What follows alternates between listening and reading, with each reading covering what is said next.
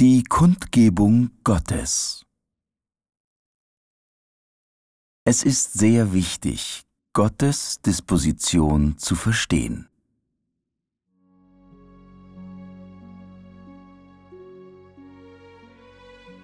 Es gibt viele Dinge, von denen ich hoffe, dass ihr sie erreichen werdet.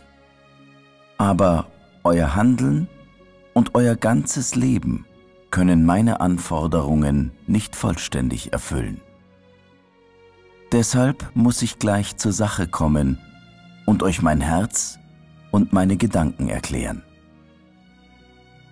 Angesichts der Tatsache, dass eure Fähigkeiten der Urteilskraft und der Wertschätzung sehr gering sind, seid ihr fast völlig unwissend, was meine Disposition und meine Wesenheit betrifft. Und somit ist es dringend notwendig, dass ich euch davon in Kenntnis setze. Ganz gleich, wie viel du vorher verstanden hast oder ob du bereit bist, diese Fragen zu verstehen, muss ich sie dir dennoch eingehend erklären. Dieses Thema ist keines, das dir völlig fremd ist, aber du scheinst nicht zu verstehen oder damit vertraut zu sein, welche Bedeutung es beinhaltet. Viele von euch haben nur ein vages Verständnis und außerdem noch dazu ein teilweises und unvollständiges. Um euch zu helfen, die Wahrheit besser zu praktizieren, das heißt, meine Worte besser in die Praxis umzusetzen, denke ich, dass es dieses Thema ist, welches ihr zuerst verstehen müsst. Sonst bleibt euer Glaube vage, heuchlerisch und sehr von Religion eingefärbt.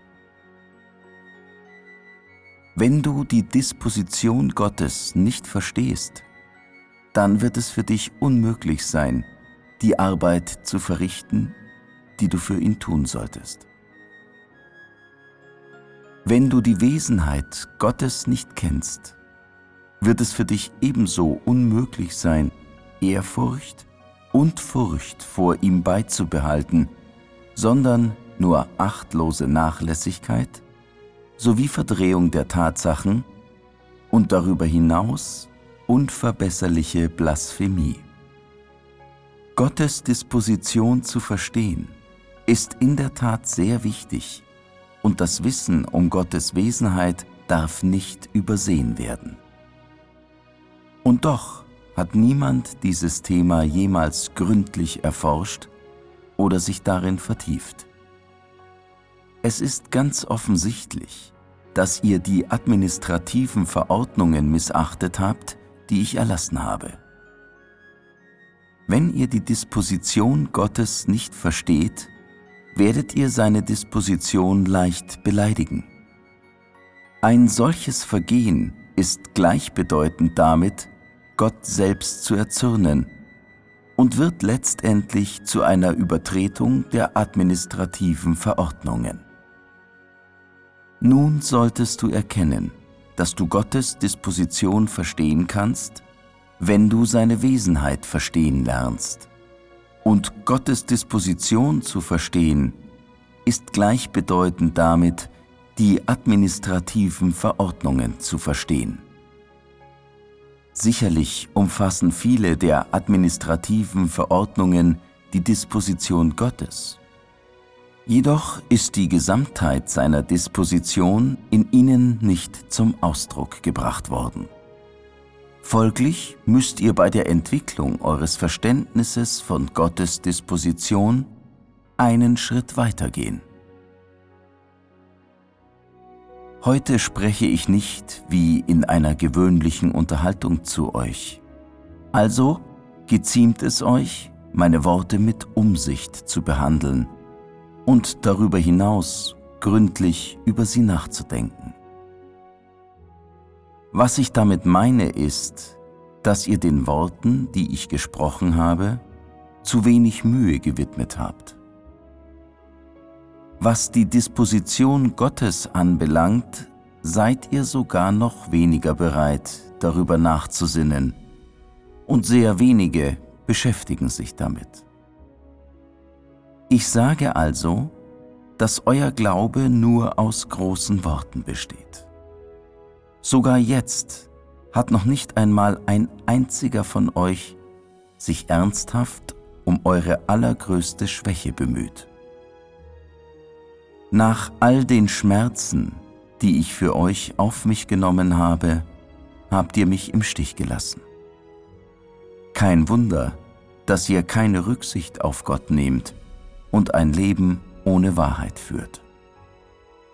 Wie können derartige Menschen als Heilige gelten? Das Gesetz des Himmels wird so etwas nicht dulden. Da euer Verständnis so dürftig ist, werde ich noch mehr Atem aufwenden müssen.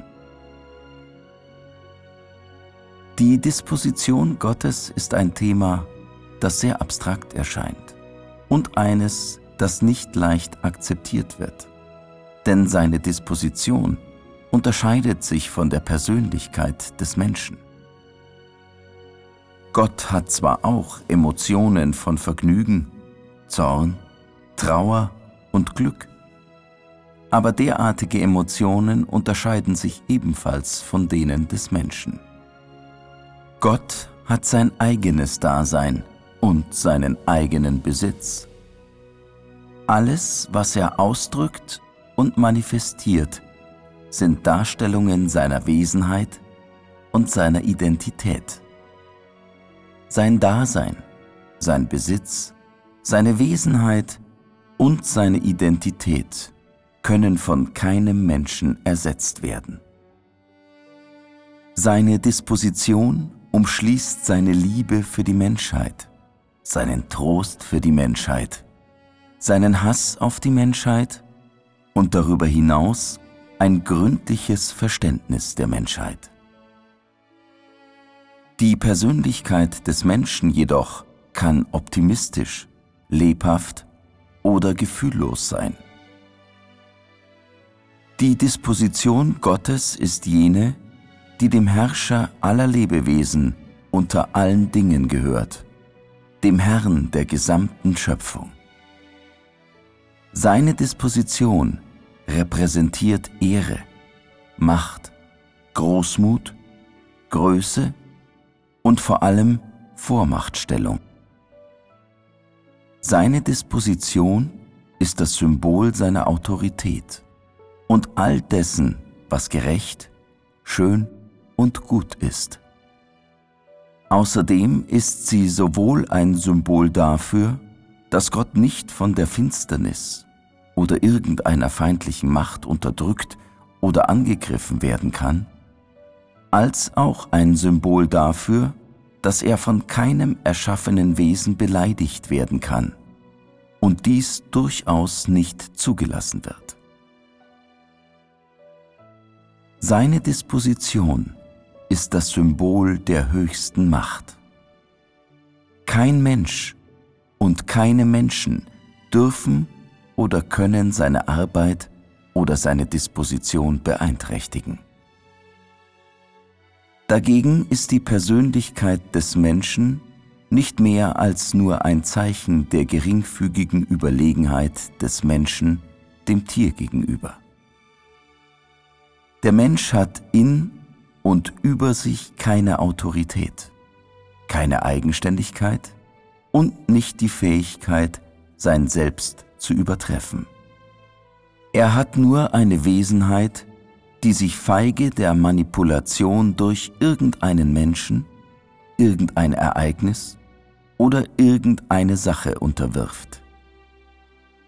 Das Vergnügen Gottes liegt in der Existenz und dem Aufkommen von Gerechtigkeit und Licht infolge der Zerstörung der Finsternis und des Bösen. Er hat Vergnügen, weil er der Menschheit Licht und ein gutes Leben gebracht hat. Sein Vergnügen ist das der Gerechtigkeit, ein Symbol der Existenz von allem Positiven und vor allem ein Symbol des Glücks. Der Zorn Gottes ist auf die Existenz von Ungerechtigkeit zurückzuführen und die Unruhen, die dadurch entstehen und die seiner Menschheit Schaden zufügen.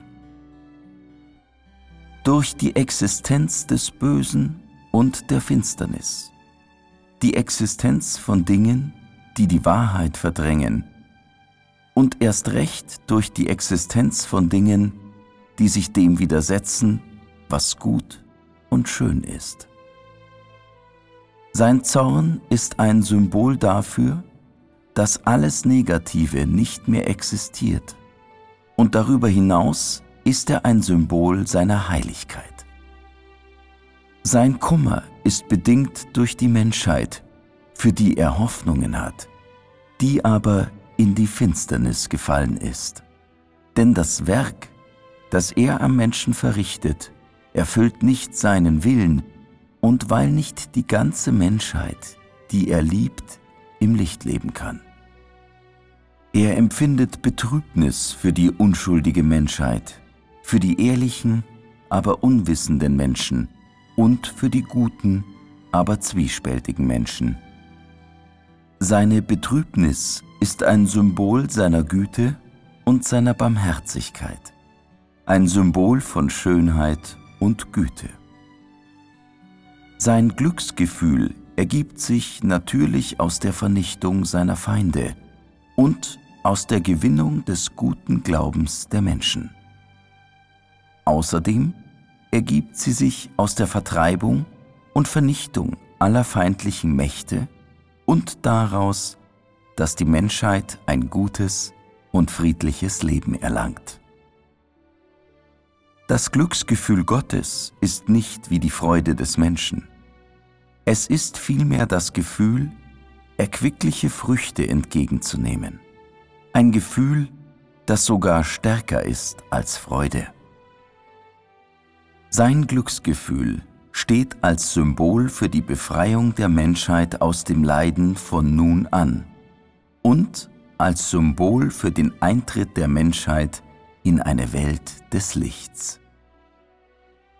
Die Emotionen der Menschheit andererseits existieren alle zum Zwecke ihrer eigenen Interessen, nicht für Gerechtigkeit, Licht oder für das, was schön ist, und am allerwenigsten für die Gnade des Himmels.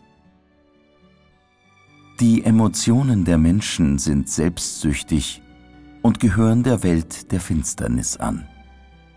Sie dienen nicht dem Willen und noch weniger dem Plan Gottes. Somit können Menschen und Gott nie im selben Atemzug genannt werden. Gott ist ewiglich allwaltend und ewiglich ehrwürdig, während der Mensch ewiglich primitiv und stets wertlos ist. Das kommt daher, dass Gott unaufhörlich Opfer bringt und sich der Menschheit hingibt. Der Mensch jedoch nimmt unaufhörlich und müht sich nur für sich selbst. Gott müht sich stets für das Dasein der Menschheit, doch der Mensch trägt nie etwas zum Licht oder zur Gerechtigkeit bei. Selbst wenn der Mensch eine Zeit lang arbeitet, ist es schwach und kann dem leichtesten Schlag nicht widerstehen. Denn die Mühe des Menschen ist immer nur für ihn selbst und nicht für andere. Der Mensch ist immer selbstsüchtig, während Gott ewiglich selbstlos ist. Gott ist die Quelle all dessen, was gerecht, gut und schön ist, während der Mensch Nachkomme und Ausdruckgebender alles Hässlichen und Bösen ist. Gott wird nie seine Wesenheit von Gerechtigkeit und Schönheit verändern. Doch der Mensch ist durchaus in der Lage, die Gerechtigkeit zu jeder Zeit und in jeder Situation zu verraten und weit von Gott abzuirren. Jeder Satz, den ich gesprochen habe, enthält die Disposition Gottes. Ihr würdet gut daran tun, sorgfältig über meine Worte nachzudenken. und ihr werdet aus ihnen gewiss großen Nutzen ziehen. Die Wesenheit Gottes ist sehr schwer zu begreifen, aber ich vertraue darauf, dass ihr alle zumindest etwas Kenntnis von der Disposition Gottes habt.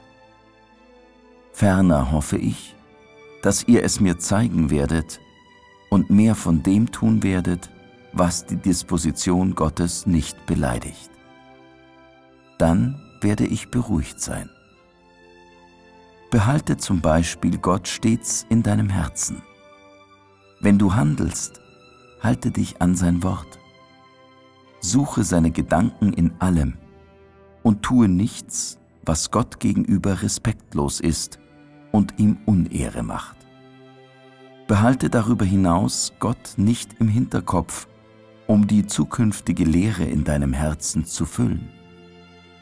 Wenn du das tust, wirst du die Disposition Gottes beleidigt haben. Wenn du nie blasphemische Bemerkungen oder Beschwerden über Gott äußerst und in der Lage bist, alles richtig zu tun, was er dir dein ganzes Leben lang anvertraut hat, sowie dich allen Worten Gottes zu fügen, dann hast du erfolgreich vermieden, gegen die administrativen Verordnungen zu verstoßen. Wenn du zum Beispiel je gesagt hast, warum glaube ich nicht, dass er Gott ist? Ich glaube, dass diese Worte nichts weiter als eine Art von Erleuchtung des Heiligen Geistes sind. Ich glaube nicht, dass alles, was Gott tut, richtig ist. Die Menschlichkeit Gottes ist der meinen nicht überlegen. Das Wort Gottes ist einfach nicht glaubhaft. Oder andere beurteilende Bemerkungen dieser Art, dann ermahne ich dich, deine Sünden zu bekennen und mehr Buße zu tun. Ansonsten wirst du nie eine Chance auf Vergebung haben, denn du beleidigst nicht einen Menschen, sondern Gott selbst.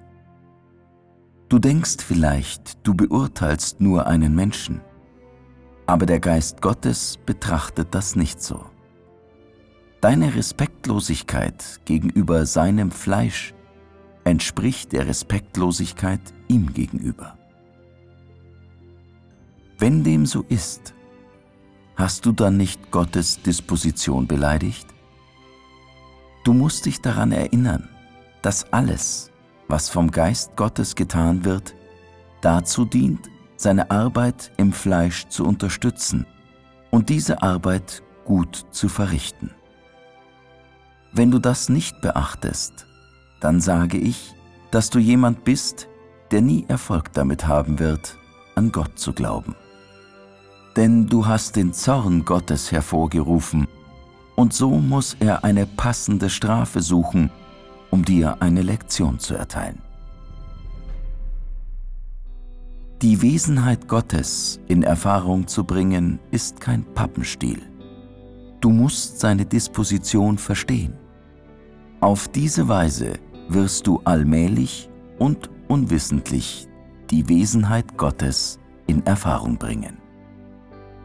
Wenn du in dieses Wissen eingetreten bist, wirst du merken, dass du dich in Richtung eines höheren und schöneren Zustands vorwärts bewegst. Am Ende wirst du dich deiner abscheulichen Seele schämen, so sehr, dass du dich schämen wirst, dein Gesicht zu zeigen. Dann wirst du die Disposition Gottes immer weniger beleidigen. Dein Herz wird sich dem Gottes immer mehr nähern und allmählich wird eine Liebe zu ihm in deinem Herzen wachsen. Das ist ein Zeichen dafür, dass die Menschheit dabei ist, in einen schönen Zustand einzutreten. Aber bis jetzt habt ihr dies noch nicht erreicht. Da ihr um eures Schicksals willen hin und her hetzt, wer hätte da die Lust zu versuchen, die Wesenheit Gottes kennenzulernen?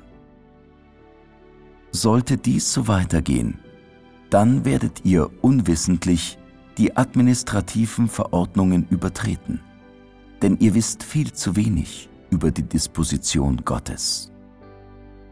Legt ihr demnach mit dem, was ihr jetzt tut, nicht die Grundlage für eure Vergehen gegen die Disposition Gottes?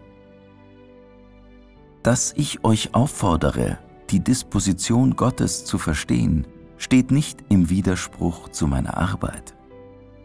Denn wenn ihr häufig gegen die administrativen Verordnungen verstoßt, wer von euch kann dann der Bestrafung entkommen?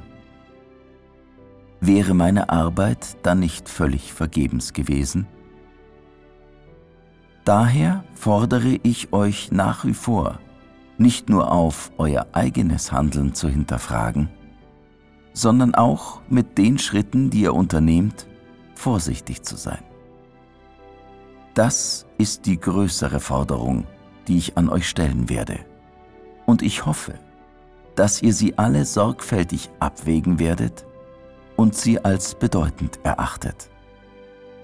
Sollte ein Tag kommen, an dem euer Handeln einen gewaltigen Zorn in mir weckt, dann werden die Folgen allein von euch getragen werden und niemand anderes wird die Bestrafung an eurer Stelle ertragen.